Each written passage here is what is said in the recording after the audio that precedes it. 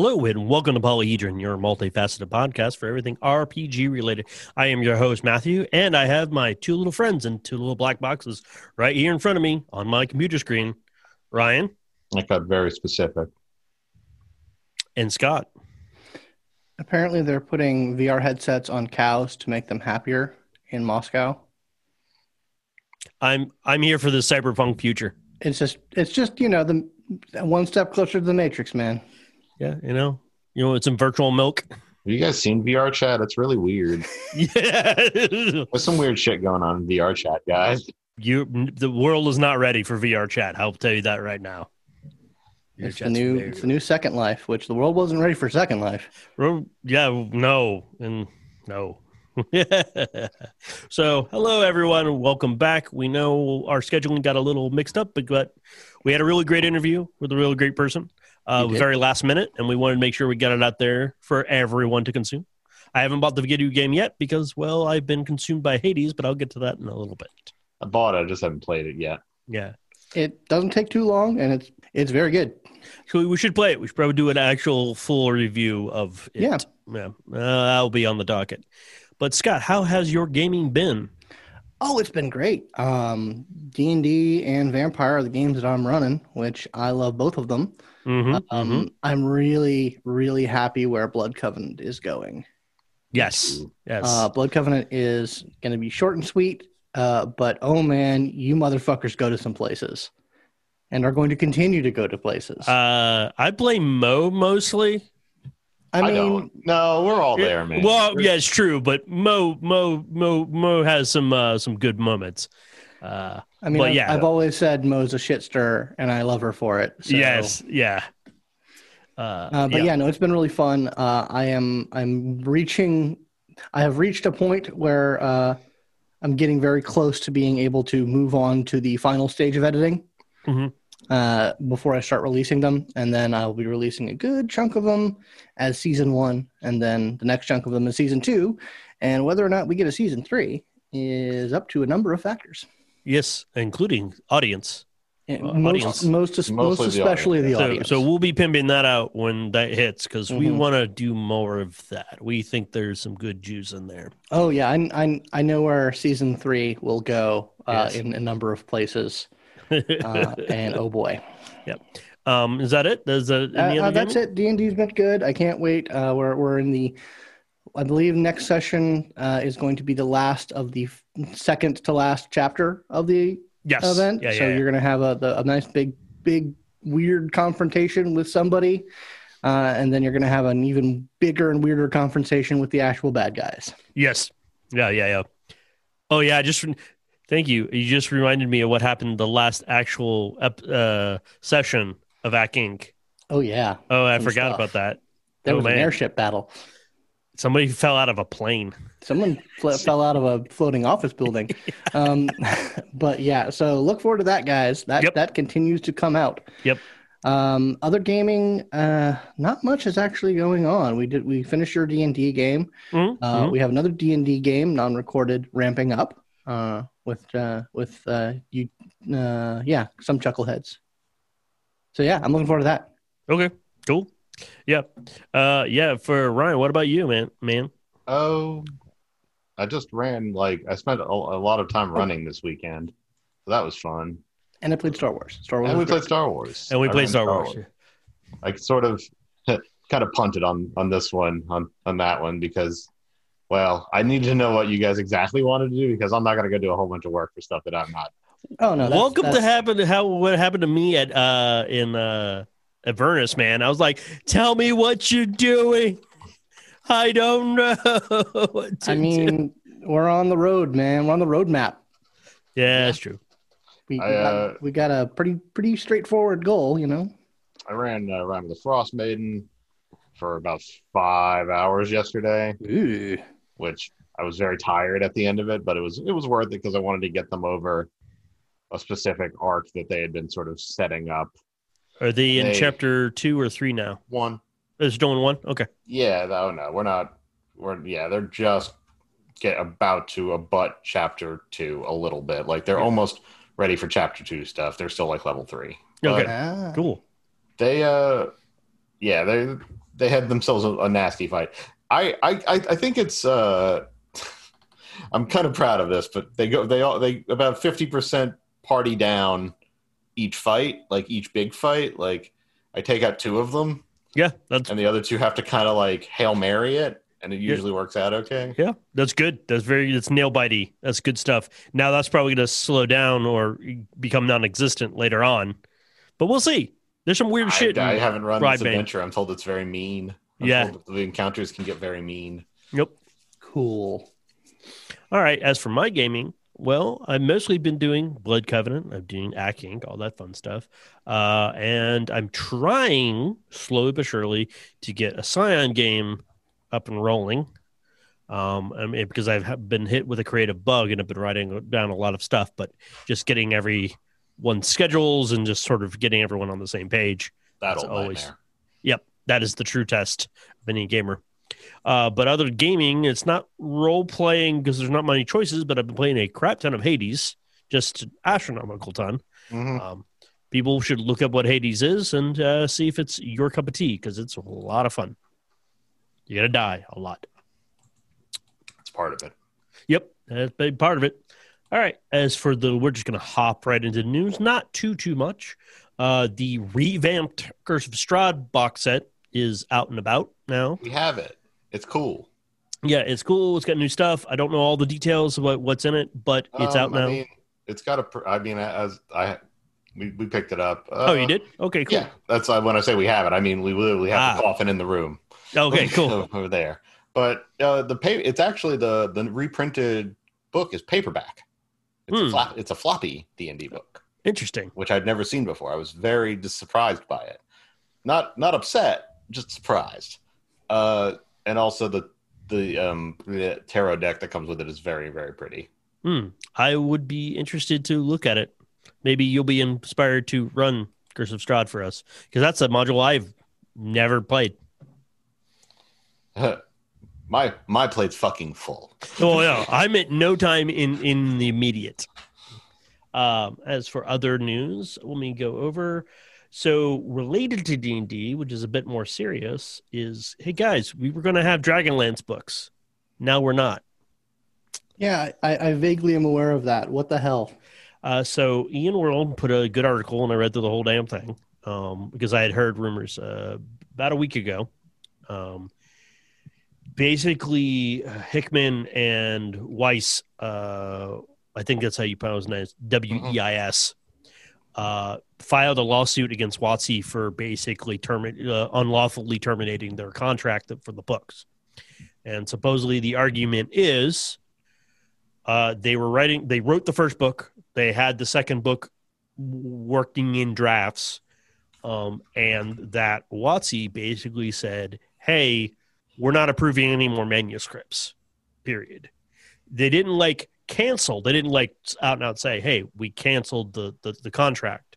We're just not going to approve any of your drafts. Right. And by not approving any of the drafts, they're basically canceling the contract. At least that's really their argument. On who gets paid and when. But I'm assuming that since they sued, that the money was tied up. Yes. Like the initial output for the books is one thing, but the whatever they were going to get upon completion of approval of manuscripts or something probably wasn't going to. Yes, that's part of it. Also, the payment is weird because Weissman Hickman own the IP. So this isn't like, oh, we worked for hire for WotC to write these books, and WotC owns the license. No, Hickman does.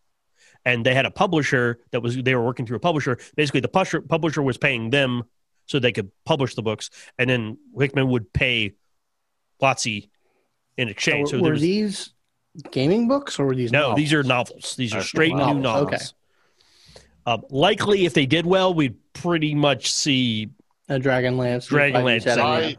I'm kind of surprised we haven't already, but they're probably that was probably testing the waters.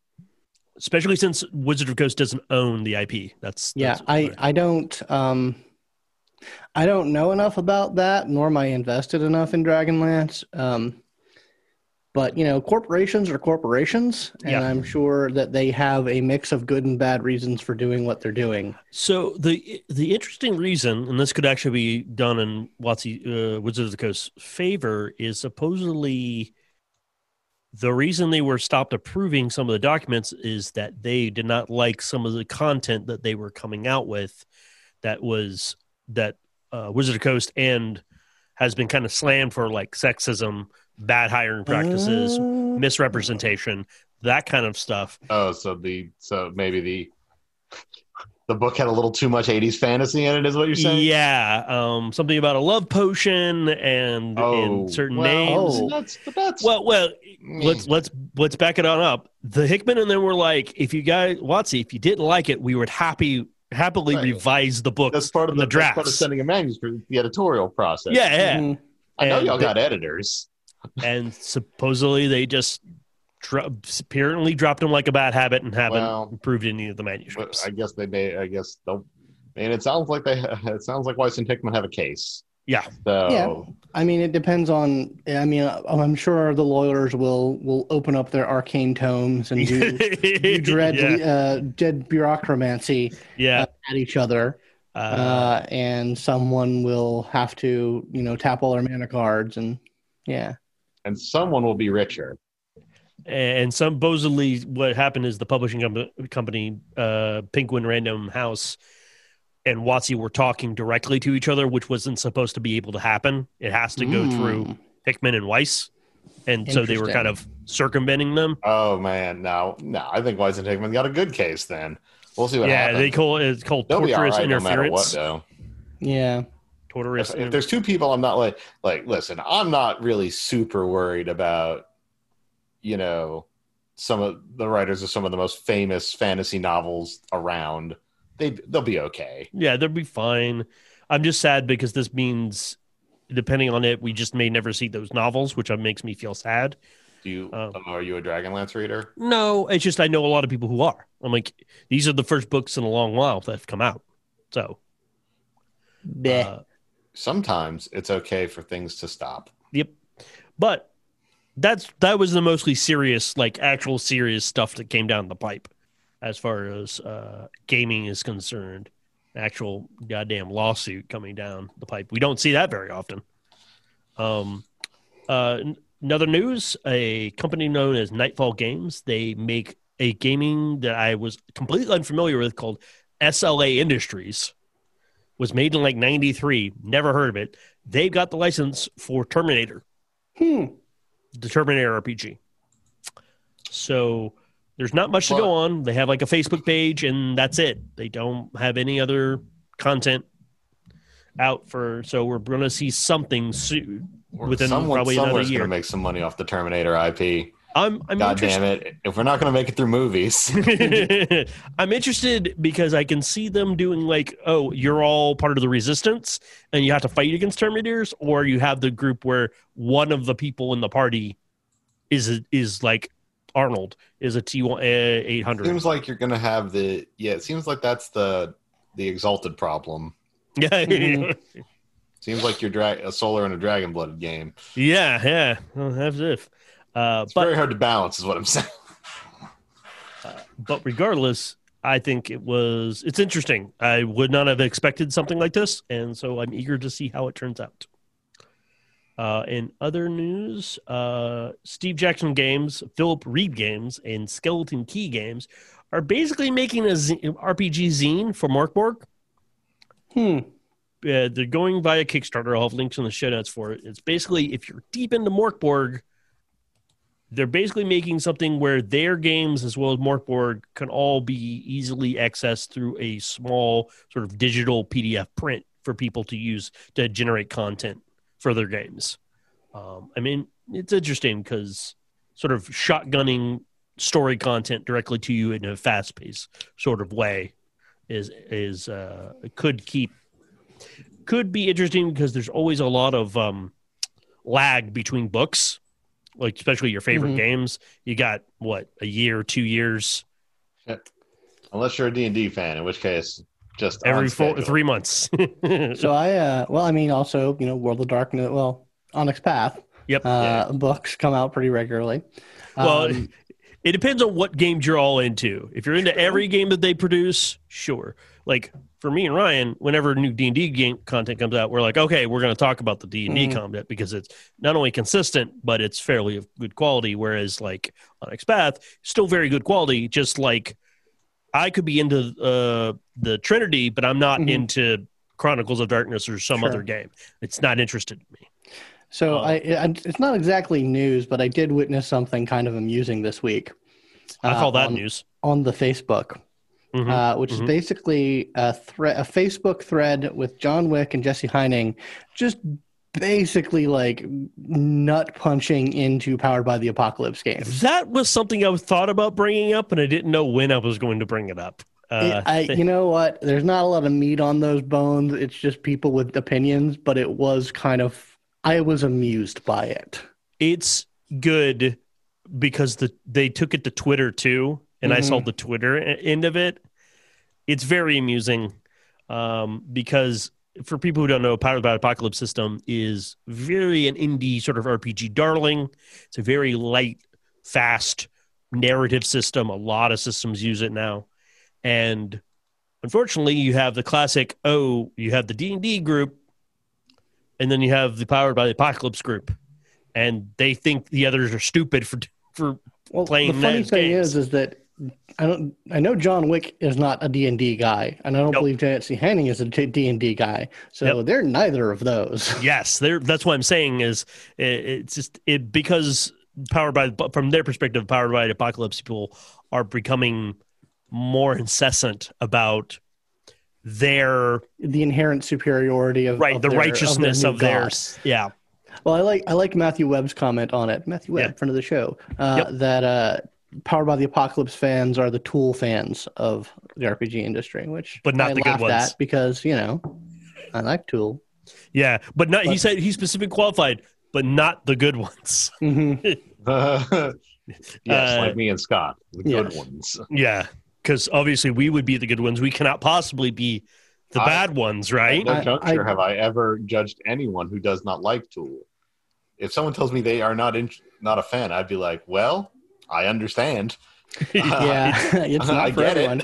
Although I did recently have a moment where I had a friend of mine who I will leave unnamed send me a message. Sorry. No, it's okay.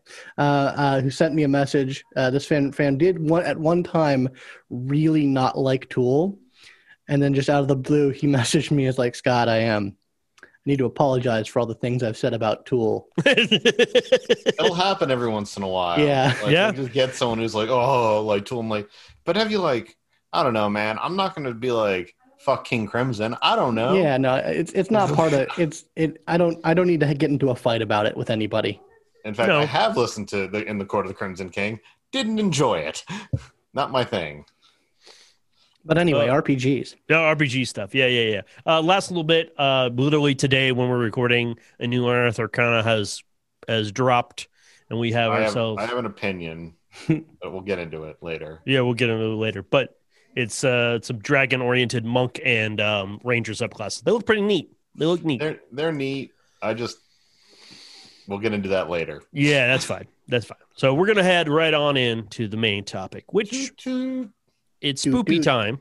It's the poops. It is. We are less than a week from Halloween and almost basically a week from the scariest day of the year. The most anticipatory, like heart pumping. My sphincter cannot be tighter type of situation. I gotta say, whoever's putting this on is a master of existential horror. Indeed. Yes. Actually, I messaged friends like, "Hey, you interested in gaming? I'm trying to get a game together," and they were like, "Nah, not until about a month from now. Don't talk to me about gaming. I am not in the mood." Tell you what, why don't you ask me in about 2 weeks? Yeah, we're all. Yeah, I get it. I get it. But regardless. Yeah, this episode's coming out literally like 2 days before Halloween. So we wanted to talk about one of our favorite sort of horror-oriented settings that we know a good deal about here at Polynesia. And that you've heard us talk almost endlessly about. Yep. Which is the World of Darkness. We're going to talk about it. We're going to talk about its effectiveness as a horror setting. Oh, it most certainly is. There's a lot in it. But we're going to talk about it from a broader perspective than we normally do. And instead of focusing on one particular game line or something like that, or any particular edition or a particular book, we're just going to sort of talk about the setting as a whole. Yeah. Sort of what it looks like when you step back from, when you take a good 10 feet back and sort of look at it across the lines. Well, you can definitely say that it has the horror staple of it's got some rules. It most certainly does. There are certainly elements of, how to put this? Well, I think probably the biggest thing that needs to be understood about the World of Darkness as a whole is that it's an element that mostly comes up from Mage, is that setting is a consensual reality. Yes. It is not set in stone. The sands of what is and is not real can and do shift around. Not only from era to era, but from perspective to perspective. And that in and of itself is pretty fucking existential. Yes. Indeed.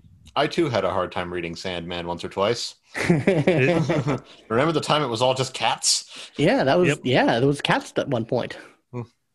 Everything was just cats. World of Darkness to me has always been interesting because I obviously got introduced to by a vampire, so I had a very Judeo-Christian grounding in what it is, and then you get into werewolf, and then you get into mage, and that starts breaking that very quickly. But even from the Judeo-Christian perspective, it was horrible because it's no, God exists and he's awful. He don't care at all. Yeah, it's like if actual Christianity. Yeah, exactly. If you actually read the Bible and interpret what you read there without any rose-tinted glasses. Yeah, Old Testament bullshit. Well, I mean, that's the thing is from the consensual reality perspective of it, you kind of have to form a very loose mythology around what is actually real, because you can definitely say, okay, there was some creator entity, and he did create he did create life, and that life had some sort of a cosmic family drama. And at some point, reality solidified. Most of reality solidified with most people in the world believing in the Judeo-Christian Islamic paradigm. Yeah, and those mystical figures just sort of got crammed into the figures of Adam, Eve, Cain, Abel, Lilith, all of these things. It's like they had a mask shoved onto their face. Yeah, the mask became real. Yep. But because how do you know what is real and what is not? And that's obviously why they're all so pissed off. Yeah, exactly. It's why every game master, when they make their World of Darkness game, needs to kind of, if they're going to go deep into the metaphysics in their game, they're going to have to think about these things and how it all works. What is actually going on? How much does consensual reality actually change things? How much of what still is after it's gone through the meat grinder of, the global paradigm? Are werewolves real? What are werewolves? What were they at one point? What are lupines? Yeah, what are lupines? What is the concept of where does everything fit in? Are Cain and Abel and all of that precursors from before time, from any concept, and they were just carried over into consensual reality, as Scott said earlier? Or what are spirits? What's the spirit world? How does that fit into consensual reality? Because humans don't normally interact with the spirits. Well, I mean, it's that. I mean, I think the most calcified thing is the bit of the World of Darkness where we as humans walk around on, this ball of mud and rock. Yep. That is the most that is the hard little nugget of where consensual reality matters most, but it's not entirely the whole of reality. No, it isn't. Which is not to say that consensual reality does not affect the spirit realms, because we have myths, we have legends, we have things that people believe, all of which are reflected in the spirit world in one form or another. Yep, that is very true.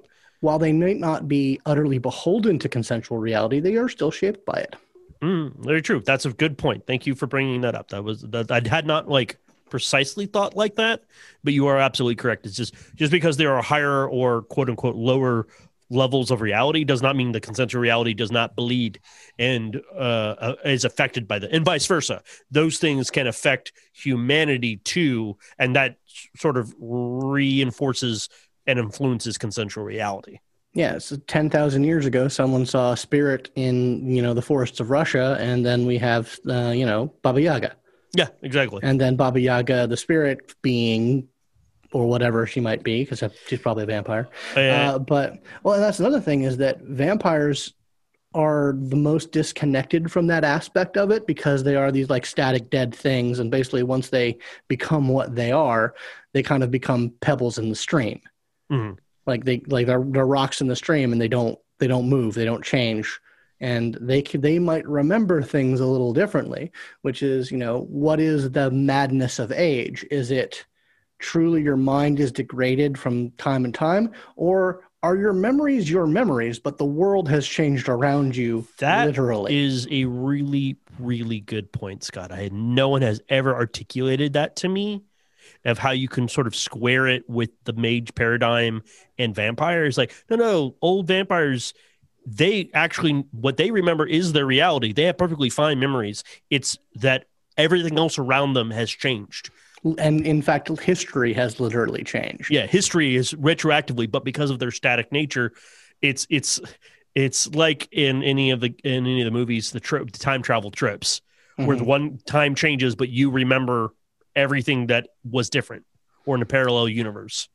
But then you also have the fact that in recent years, in the past 100 or so years, there is a faction in the world of darkness that has worked to calcify reality at a massive pace, which is the technocracy group of mages.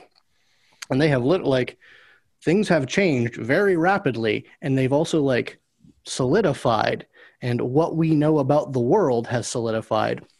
I think it's one of the more interesting things of the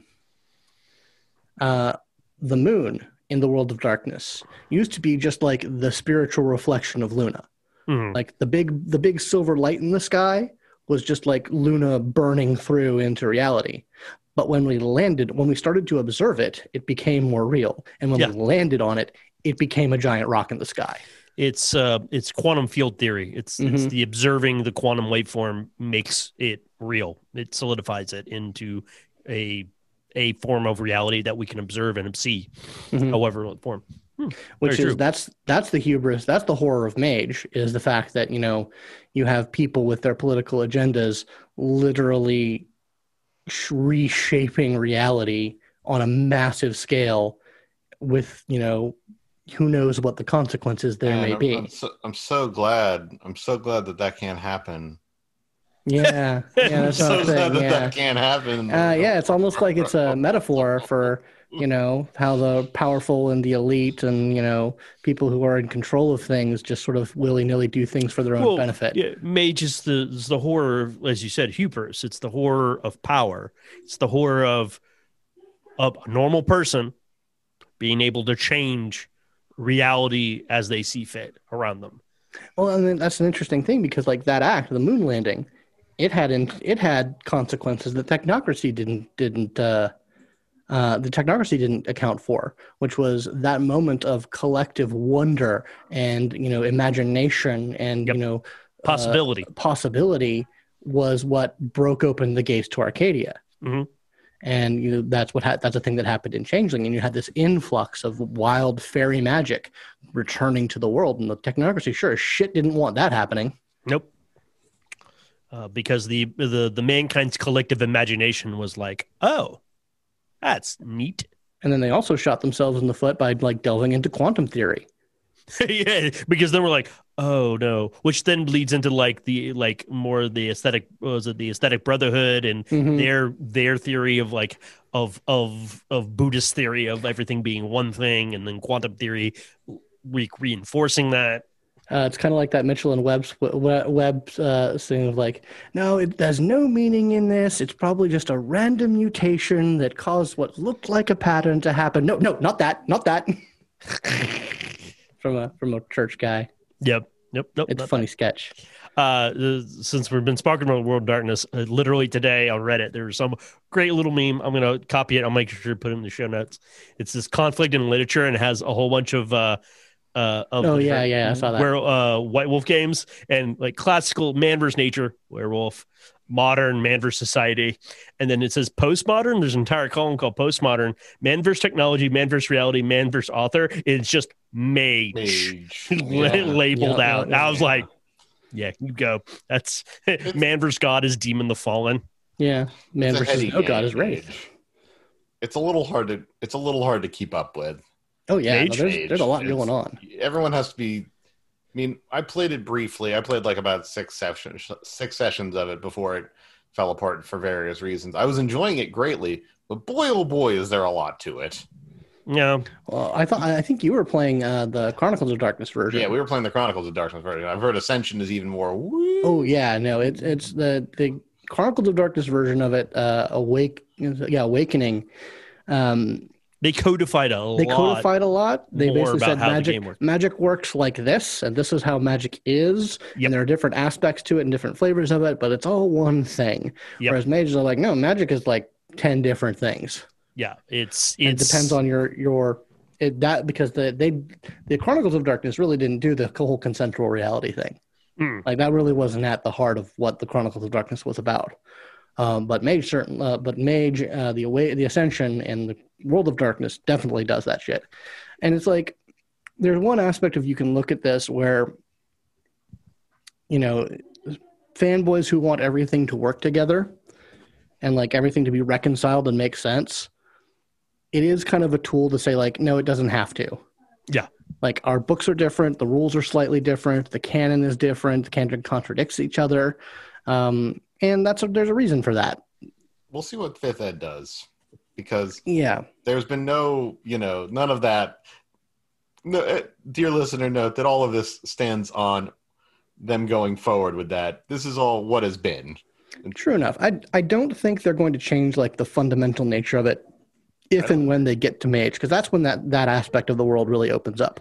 But they've led already in V5 great groundwork for the concept of that history and everything is not as well known. They are not putting canon out as much as the old World of Darkness, the old White Wolf was.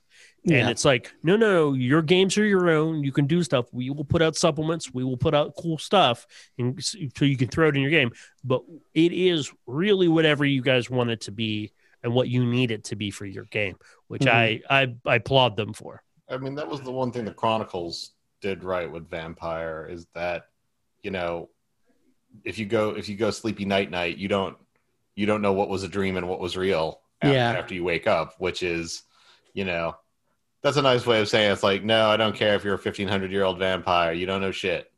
Well, you don't know what happened. They shotgun continuity because they're like, oh, the beckoning is happening. So all the old fucks that would remember a lot of this stuff are gone. It was a very shrewd maneuver, I will say, because anyone who's played enough World of Darkness with people who like the World of Darkness too much will tell you that you suck and that the elders are better than you. And we'll just, spend the entire game waving that around. Yeah, and it was also, I've had healthy experiences.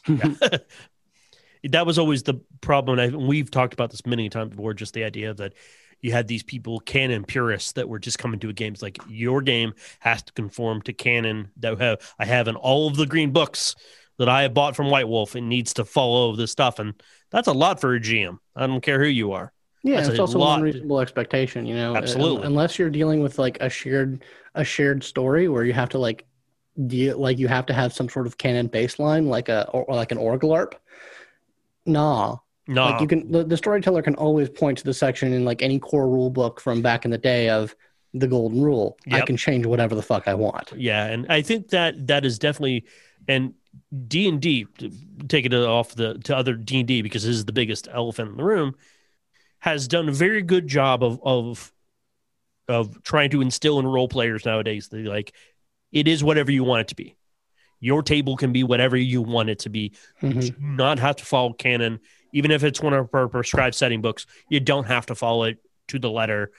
And V5 is definitely take a page out of that book. And I am here for it. I'm 100% here for it because while there's a sense of authenticity when you run a very canonical game, I don't think you get as much out of it unless you have an extremely good GM who's very erudite about it.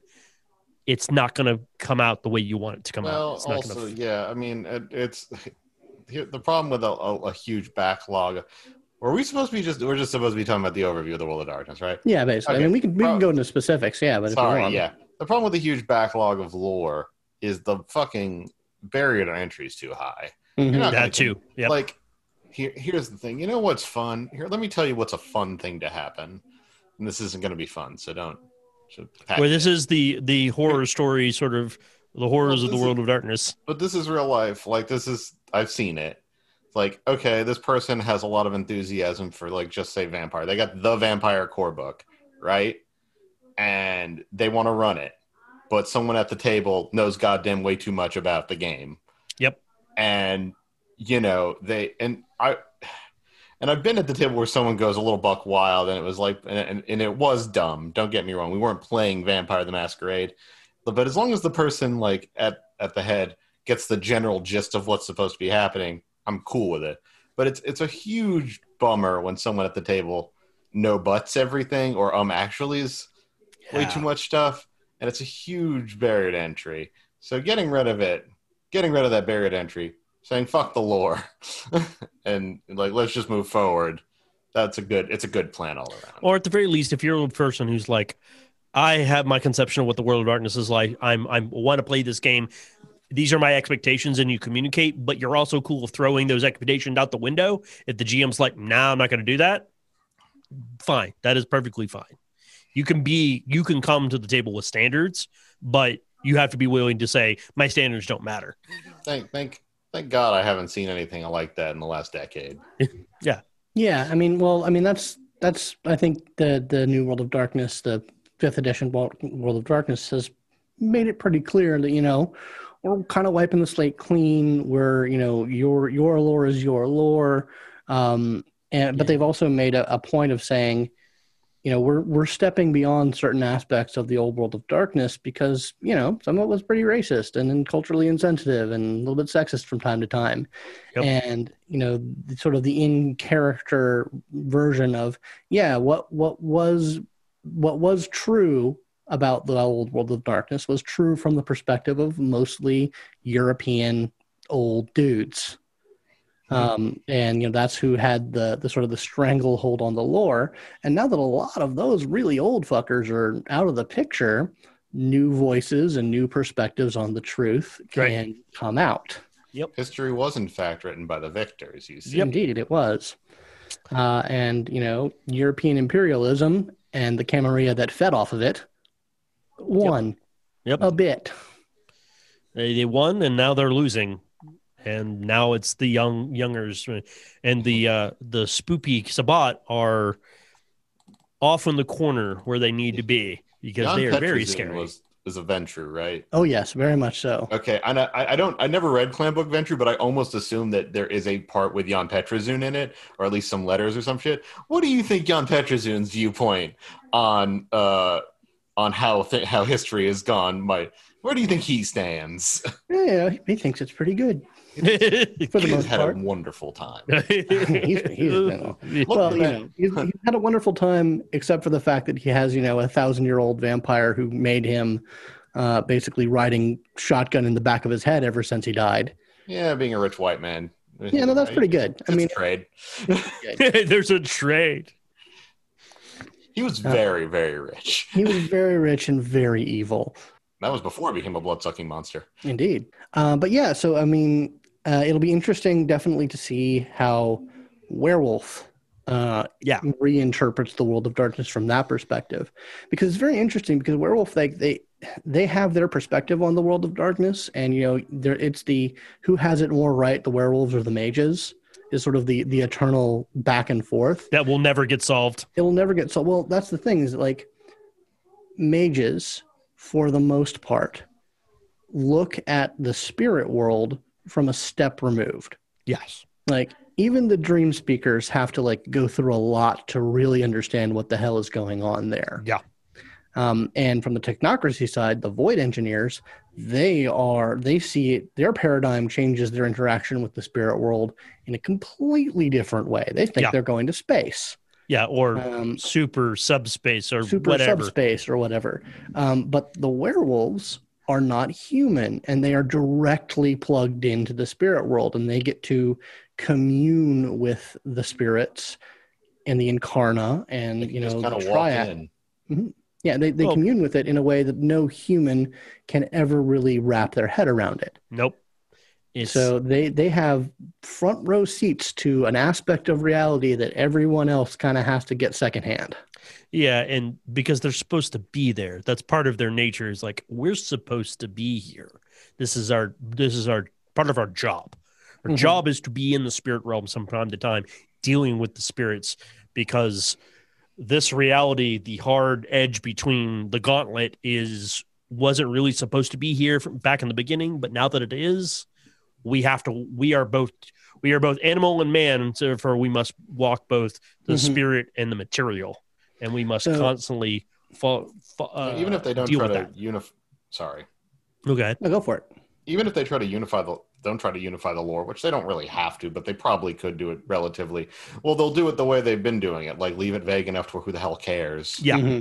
I'm happy to see, I can see definitely where, when you look at the system for V5, I'm interested to see, because it's very, very obvious that you can plug in Paradox and Rage into the Rage dice. Paradox dice, absolutely. And immediately, you got a nice system here for you. I could pull off a half decent werewolf game in a day. I just need to tweak a few things and we're good. Right. You know what the tool set's going to be here. Yeah. It's like, well, if those orange dice don't look too happy, guess it's time to freak the fuck out. Correct.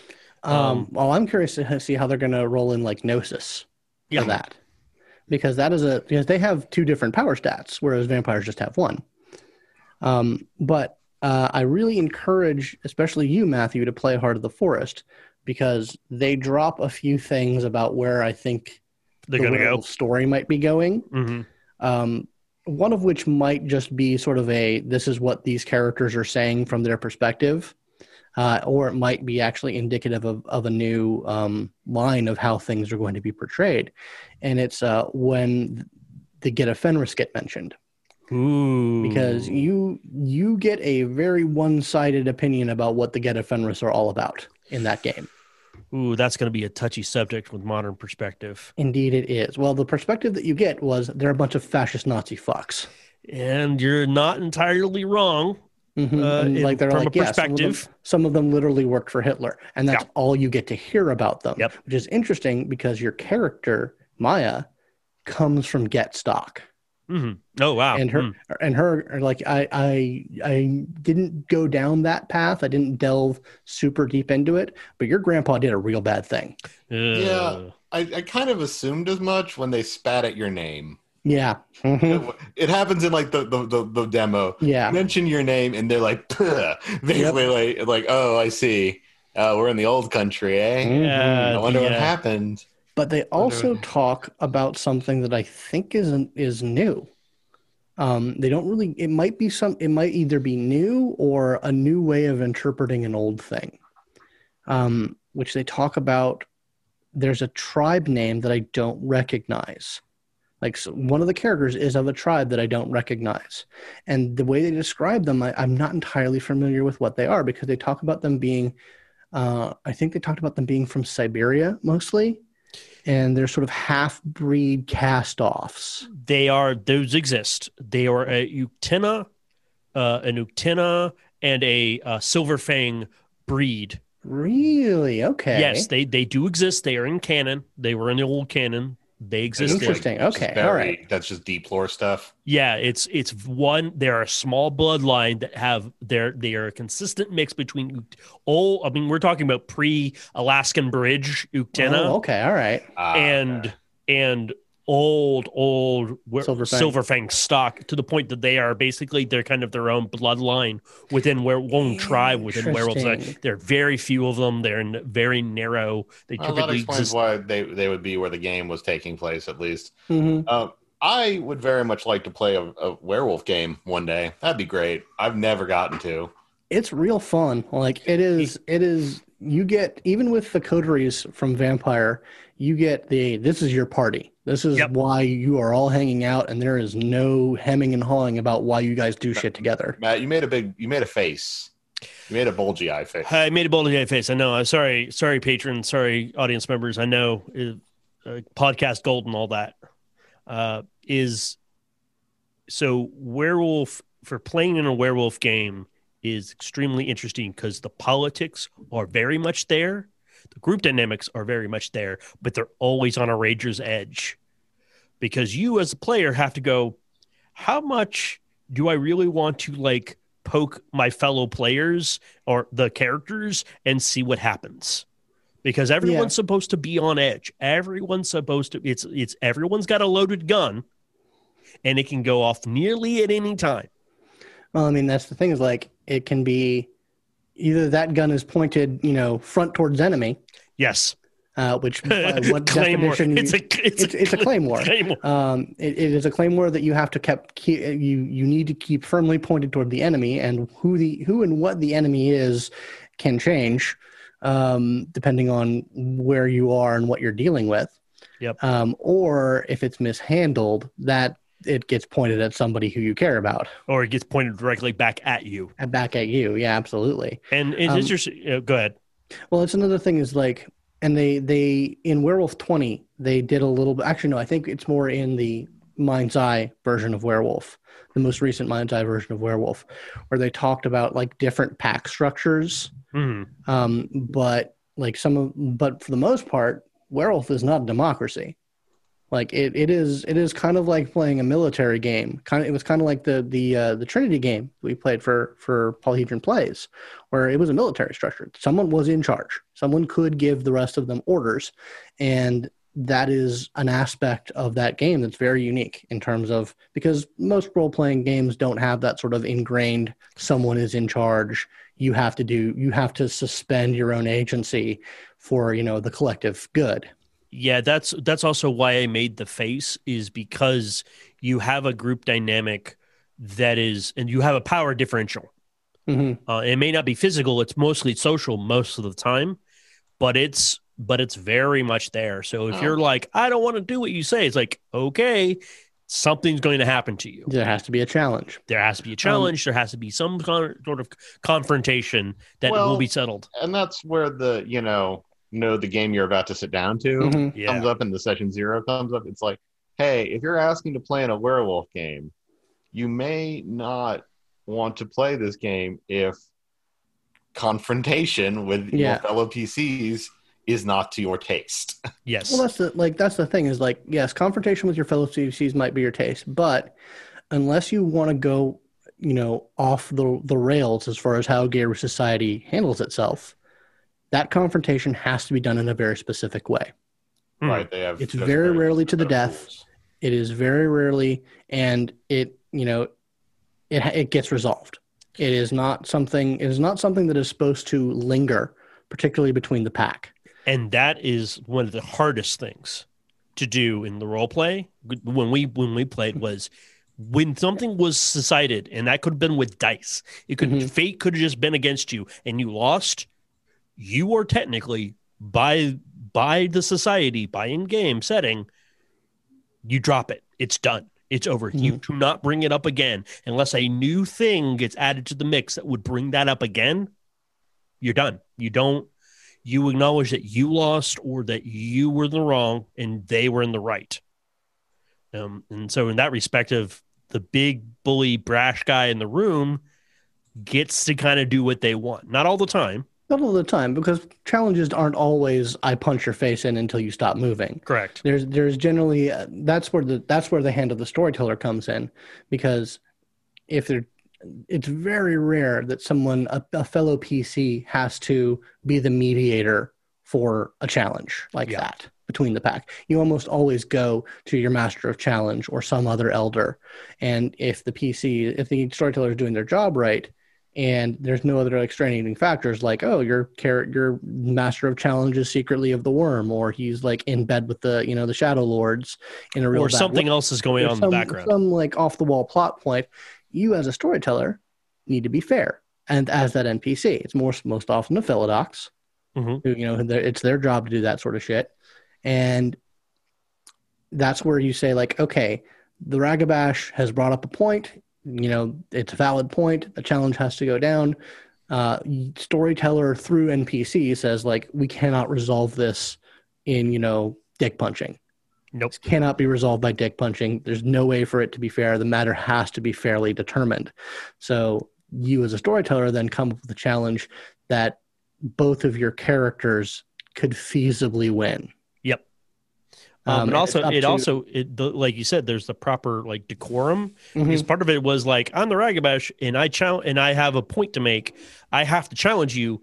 A lot of the things that would counteract challenges is the challenge gets to decide the terms. I get to decide what arena we get to. If you really want to go toe to toe with me, you gotta be willing to put your feet to the fire for this, because I get to pick a lot of the battleground, as it were, of how this is going to get settled. That is a lot of the drama of Werewolf. That is where, that is one thing. But back to more setting general stuff. We're getting sort of deep into Werewolf.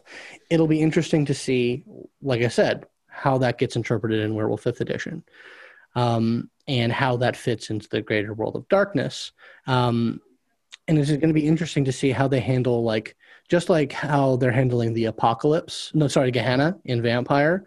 Like, what is the apocalypse? What was the apocalypse? Maybe something did happen.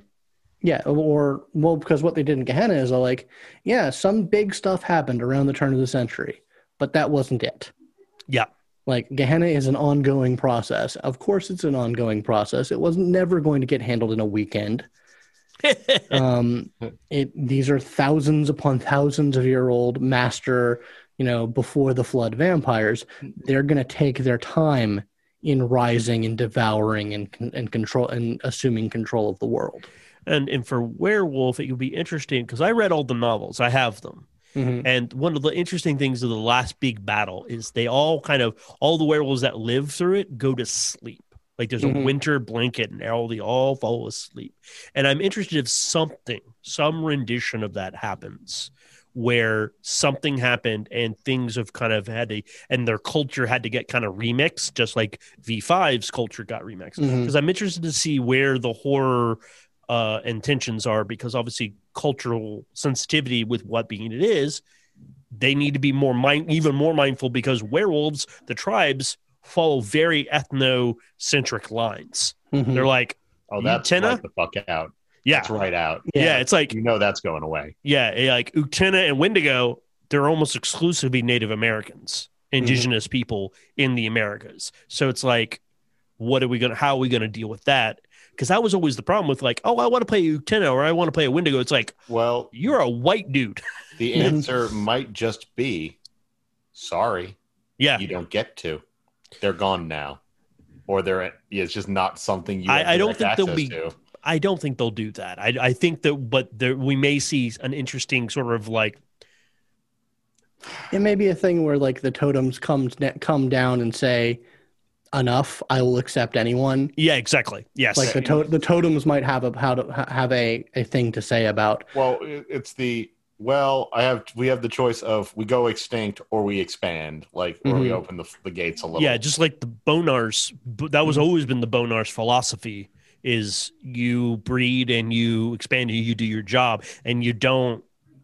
Who cares about the bloodline? Like, as far as like the purity of quote unquote their bloodline, because that's also another thing that Werewolf had. That's a little bit. Yeah, pure breed might be a thing that goes away in some form or fashion. I think it'll still be there, but it will not have the impact that it used to have. I think they'll definitely, because that's definitely a lore sheet or a merit. That's definitely a merit. Yeah, that's right. Yeah, I never thought about the idea of there being lore sheets in Werewolf. Yeah. There absolutely, totally will be lore sheets, which will probably be, pure breed. Pure breed. Well, I can see that as more of I know we're not talking about horror, but we're talking about mechanics now. Yeah. But I see that as more of a merit because a lot of the little things like that are handled by merits, like a striking appearance or something like that. But lore sheet could be like, you are actually your tribe could be a lore sheet. Yeah, it could be. If you could do some weird stuff with tribes. I'd be interested to see it used that way, actually, as more of a lore. No, your lore sheet's a core aspect of who you are.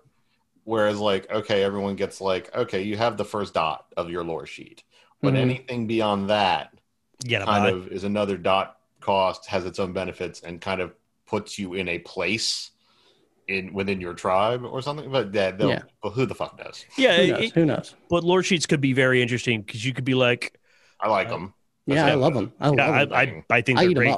I love them. Well, they're what's great about them is they're both backgrounds and merits and just direct plot directly into your character's veins. I'm sure I've said this before, but Legend of the Wu Lin has entanglement as a one of the many experience tracks that it has, and you can say and lore sheets are 100% stolen from Weapon of the Gods, Legend of the Wu Lin. Like that is lifted because you buy into a lore sheet using entanglement in Legend of the Wu Lin. And it is like, there's like lots of different options for certain amounts. And it's literally just putting your quarter on the machine and being like, this guy, okay, this faction's lore sheet, this one here that says I have a rival in this faction who does this stuff. I am putting my experience into that. That is happening. It is. This is a part of my character. It's also telling the GM, this is the kind of story I would like my character to be involved in. Please pay attention to it. Within reason. Within reason. You know, can't expect it to be perfect. But because I could see werewolf lore sheets like not worm tainted, but like you're really into knowing about the worm. Well, maybe a little bit too much. And if you can buy, we all have that friend who is way too into serial killers. Yeah, exactly. Yeah, exactly. He has a podcast about it.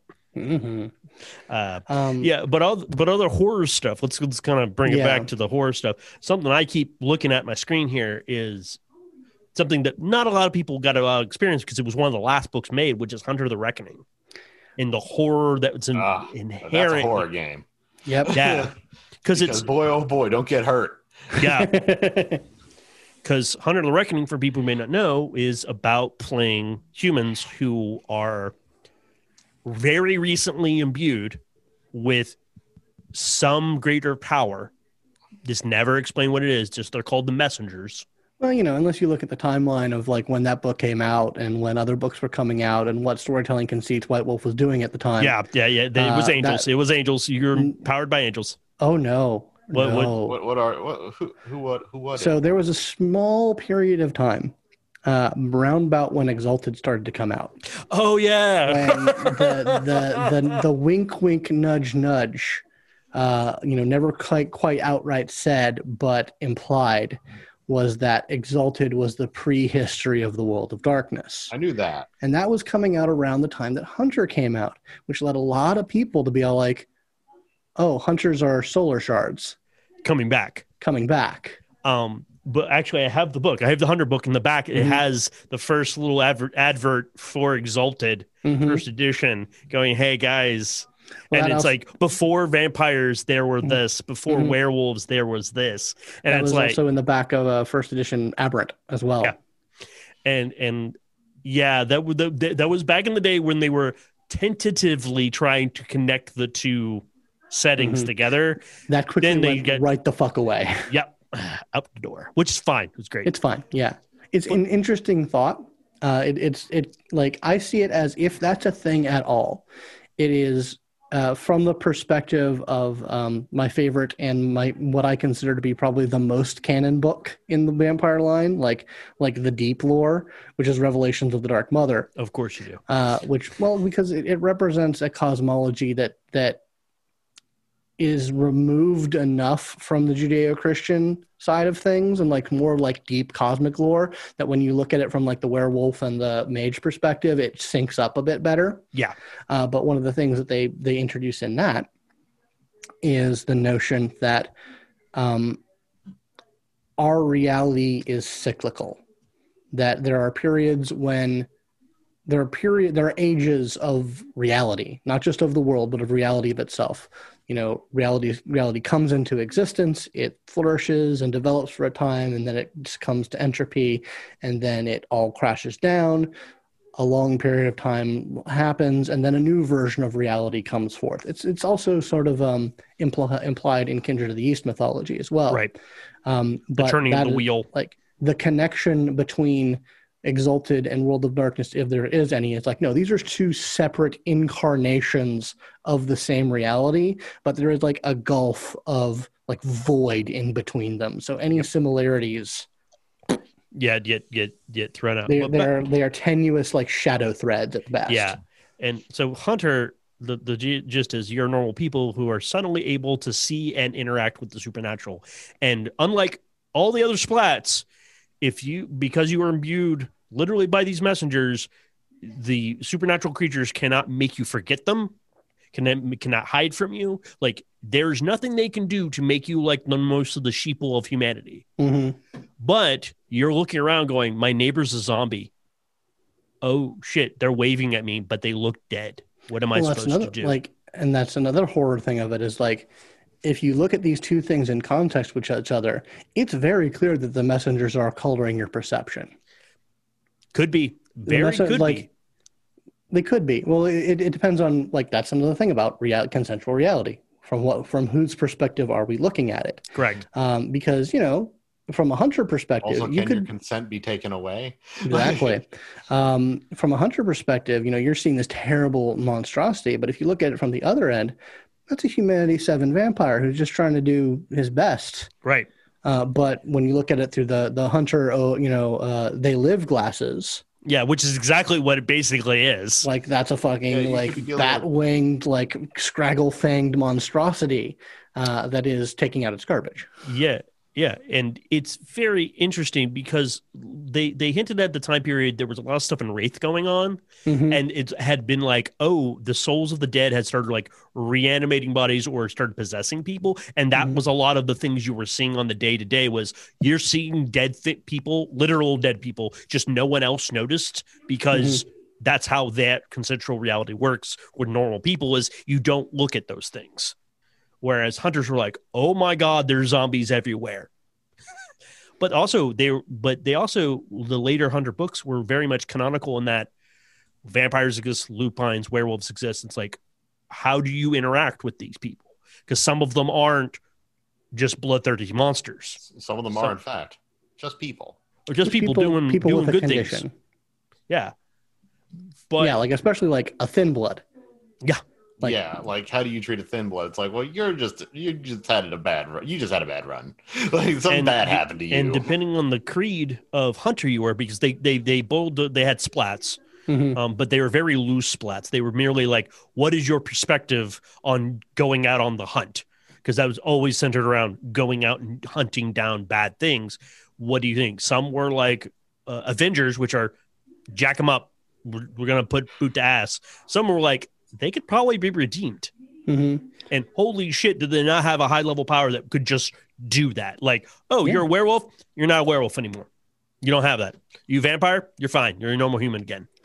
I think that Hunter had one of my all-time favorite flavor texts for a power, which is the I'm immune to fire power. Yep. And it was described as a guy pouring a can of gas over himself and like then pulling out a ladder. It's like, you guys want to see some scared motherfucking vampires?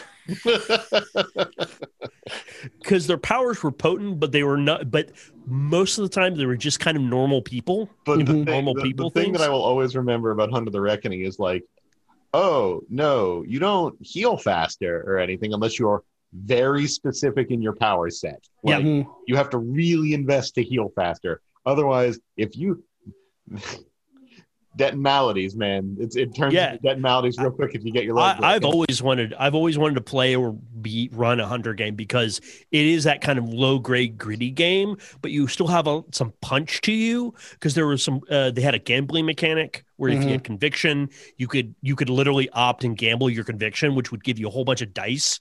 But if you failed the roll, you would lose a whole bunch of conviction. So, and that's what you use to fuel your powers and to keep yourself from being controlled by other supernatural creatures. So it was this huge like push and pull. Well, that's one of the reasons why people thought it was the Solars is because they ran off virtue. Yeah. Like they had three pillar virtues. Yeah, they had very similar virtues to Exalted characters. Mm-hmm. Which in reality they were trying a design space. Yeah, they were going for a design space. That's absolutely true. They were just trying to design space out, and it's like. But the root horror of Hunter is very much, am I crazy? It's the horror of the self. What am I actually seeing? What is my reality? The right thing. Yeah, and also it's like, what is seeing the truth in the lie, and also like, I am just but a man against the world, and what am I supposed to do about that? And who are these messengers? What am I really serving? Yep. What agenda is behind this? Yep. It seems good. It seems right, but is it? But really, is it? Because the messages are super cryptic and very short. You don't get a lot of information from them. So it's like the idea, and consensually, because around the time they were also brought out Demon the Fallen, was the idea that God or this creator entity was trying to fix the world darkness, but it was breaking that much faster because of it. And it was angels coming down and imbuing them. So that's sort of like the horror that Hunter gives. And obviously we know the horror of Vampire, which is the struggle of the self and the eternity that you have to deal with. Mage, and the horror of oh God, the horror of Wraith. Do we have to? Well, I mean, it is probably like the most dark, depressing, like horrific existential horror of any of them. Yep. Because you are dead. Yep. You are dead. Your life is over.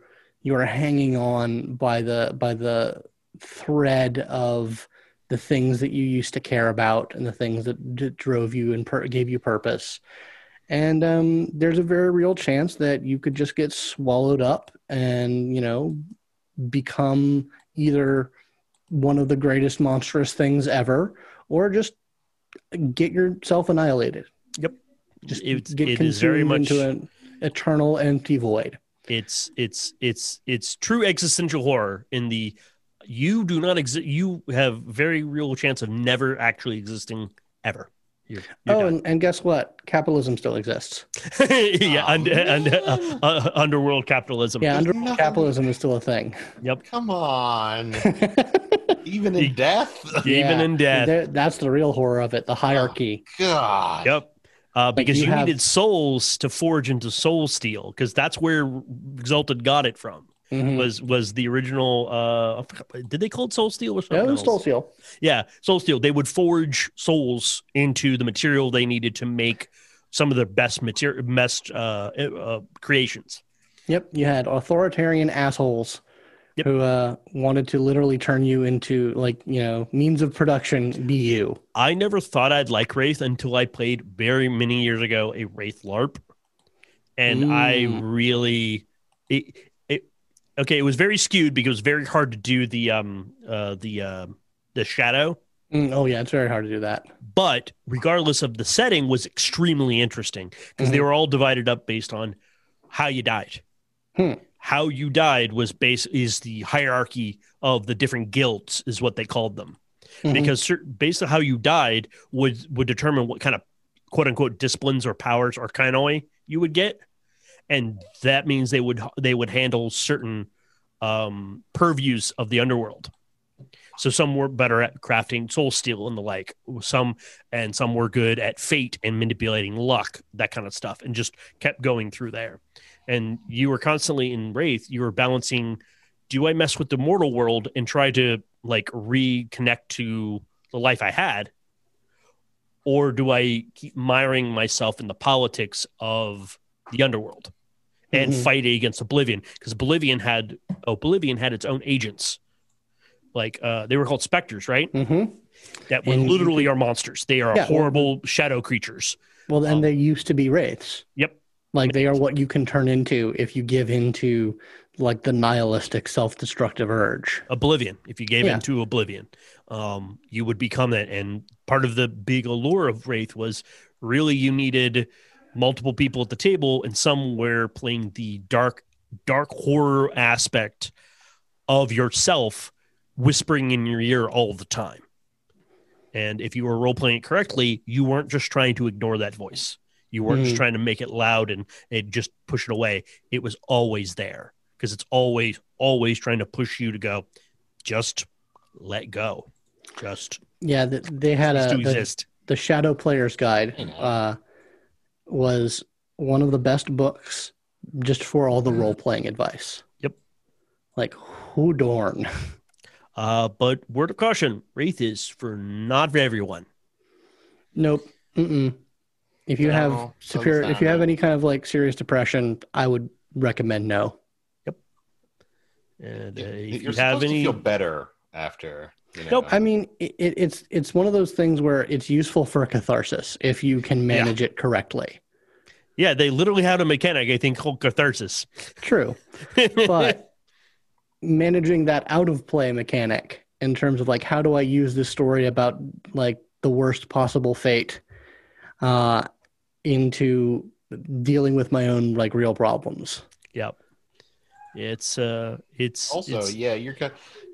have some problems with there's a certain amount of consent that needs to be had with people around you to, as I like to put it, get your shit all over them. Yep. You have to, everyone should be signed on to just get all covered in everyone's shit. This is why if you talk to any of the old school White Wolfers and stuff like that, they're like, Wraith is one of the few is the game that has been played the least, but is one of the most revered because of its unique stages that you can't just have any GM run it. You can't. You have and the group is the same way. You cannot just have any old group play Wraith. Well, I think it's probably the most artistic of them for that reason. And I will say that I hope as they release them all, that thing you just said isn't true anymore. No, that people will actually play. I think all of these properties should be easily digestible for someone of any understanding of philosophy or, existential philosophy. I'm very interested to see what they do with Wraith because that may be the least changed or one of the most changed. And if it's the most changed, will it really be itself? Is it Wraith anymore? Yeah. Which it might just be a thing of like, well, I mean, that's the thing. They're doing a fucking Wraith video game. Yeah. Like they're doing a based VR game. I think that's a better place to explore it for sure. Yeah. Because, you don't need a GM to whisper to you all the time. You have, threads. Yeah. You just have a little AI that's your Wraith. Yep. Dicking around with you. Sort of like Disco Elysium where you constantly have these weird messages pop up and options given to you. Oh man, a Disco Elysium style Wraith game would be perfect. Yes, because it's based on what you buy and how you died and all this other stuff starts feeding bad thoughts into you. If Heart of the Forest is any indication of like where they can go in terms of like, weaving very, very easily weaving in mechanic into like choice the way they did, which was I thought very good in the demo at least. I think they'll probably do that just fine. I think so. In a video game, it's a lot easier. Well, first of all, with a video game, you're sitting alone. You're playing alone. Yeah. So have fun with that. But yeah, the way it's described is like every single person in Wraith gets a shadow. Yeah. Like all Wraiths have them, and they're all like, hey, you should just do bad things. You wouldn't be a Wraith if you didn't have one. Right. You would have moved on. But mostly think of the load. Like the load of that.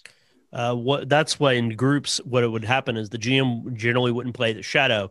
You would have another player have the literal shadow sheet that had their own character sheet, the shadow with its own powers that was assigned to another player to be the shadow of that player. So in some respect, multiple people at the table had to be as knowledgeable about your character as you are. Yeah, you kind of had to. That's where you would need something like a session zero, even though they didn't have that terminology back in the day.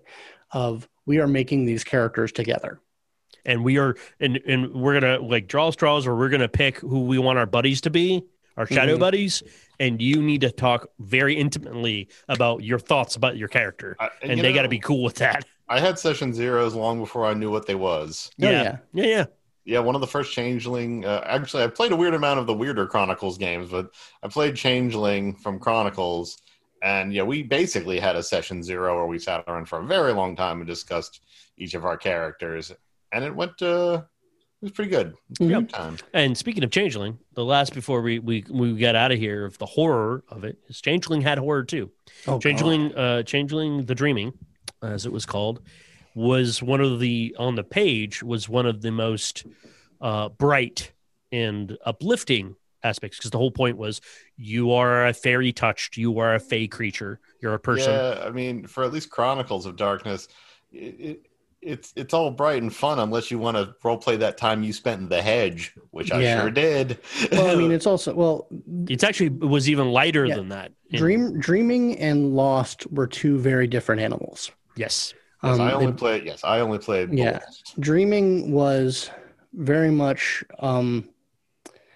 how to put Dreaming. Lost is a lot easier to wrap your head around because Lost tells a very specific story, and it's the story of abuse survivors, of trauma survivors, of people who that is that story. Whereas Dreaming is more general.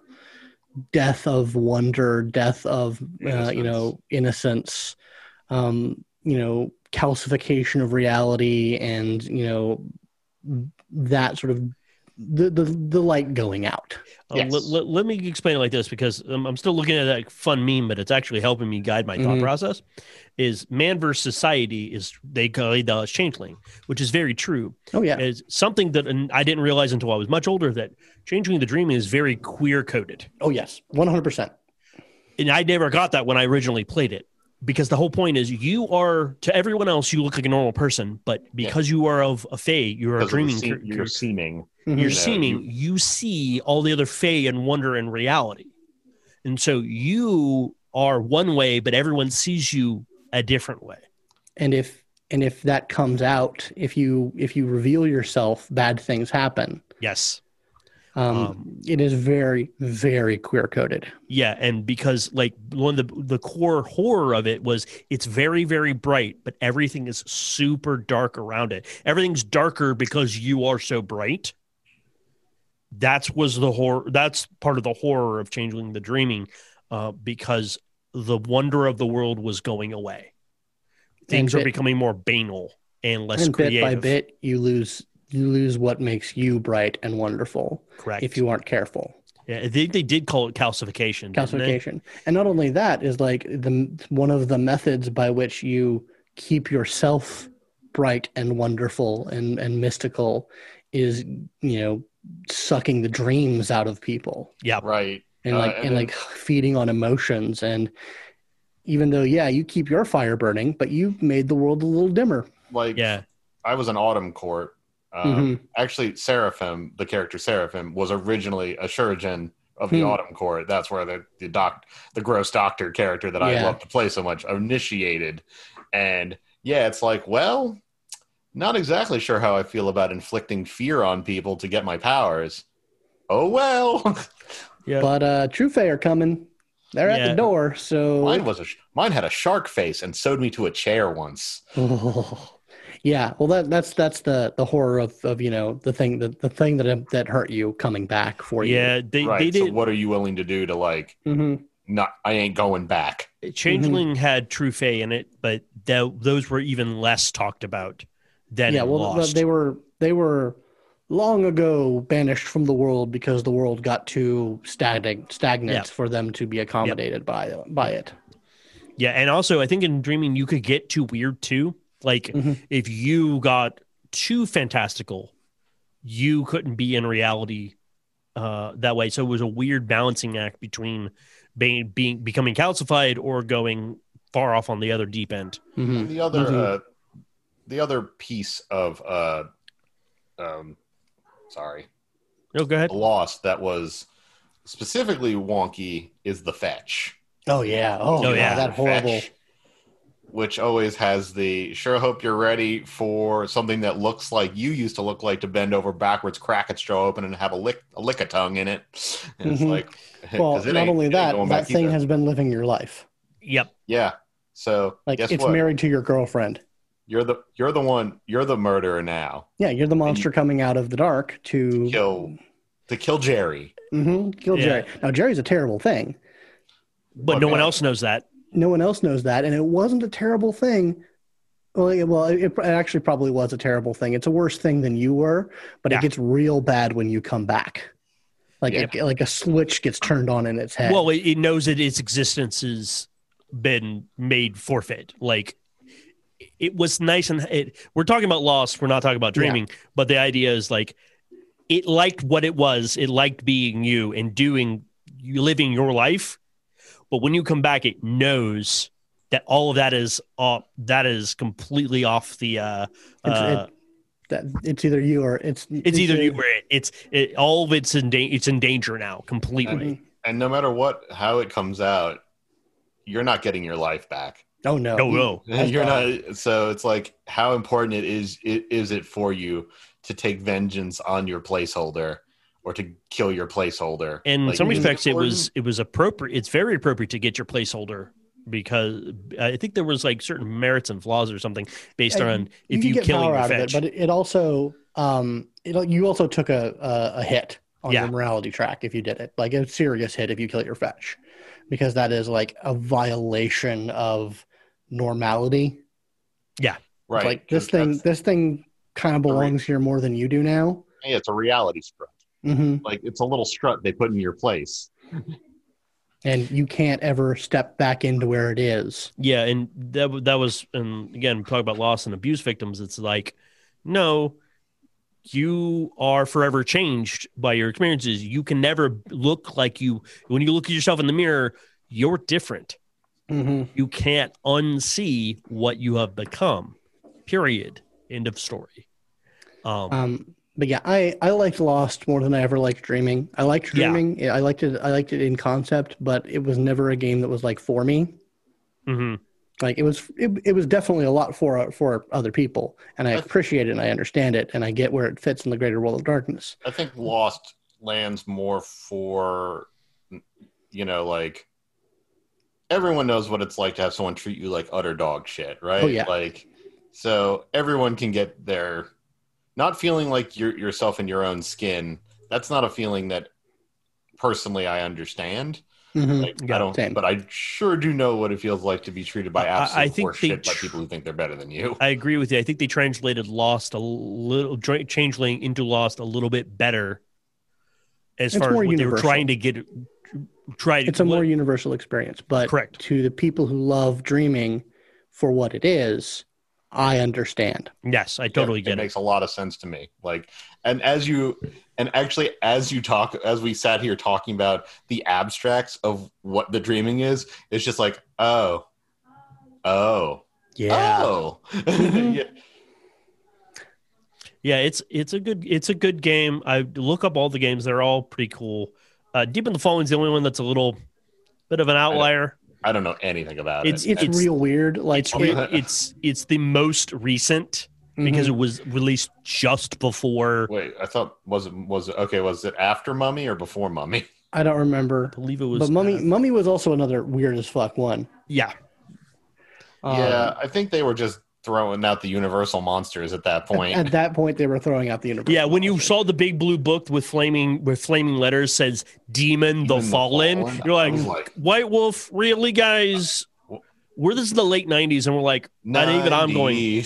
I mean, really, guys, already? You're gonna really put that spotlight on us? I've gone over this before, but Monty Cook's World of Darkness was a D20 core book in which all of the different World of Darkness races or classes, like in the D20 sense of classes, and they found ways to like level you into being a werewolf, like with levels.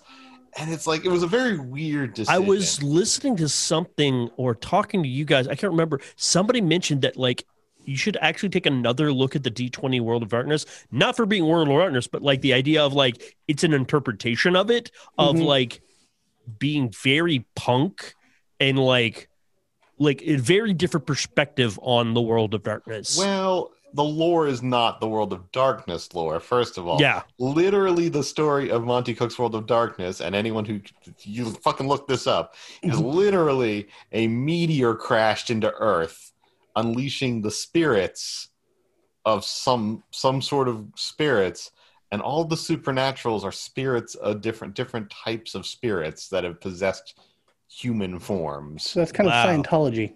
It is kind of Scientology. Weird, because I've never sat down and read it because it was called Monty Cook's World of Darkness, and I was like, sure that vampires are murderer souls, like the souls of murderers that have possessed human bodies and like spread through them like a disease. But anyways, everyone, we've been talking enough time. I think we head off. We rambled about the World of Darkness. We hope you have a very fun, safe Spooktober. Just honor the season, honor the holiday in a safe way that you can. But please do something spooky. One spooky thing. We can't let this nightmare year rob us of the highest of holy days. Throw candy at kids. Watch a scary movie. Mm-hmm. Yeah. Throw candy at people from your porch. Yeah. Mm-hmm. Get like a T-shirt cannon and just like put Snickers in there. I'm fucking down with that. Yeah. Fire Snickers at people with a crossbow. Yeah. But anyways, from everyone here at Polyhedron, go where your fun is. Roll some dice. Go vote. Hello, everyone. Matthew here. If you enjoyed the show, you can always contact us at polyhedronpodcast@gmail.com, as well as at polyhedroncast on Twitter. And if you want to get in touch with me, I'm at Divis Melkov on Twitter. And I'm at Arduous, RJUOUS on Twitter. And if you really want to show your support and get some extra content on the side, head on over to patreon.com/polyhedron.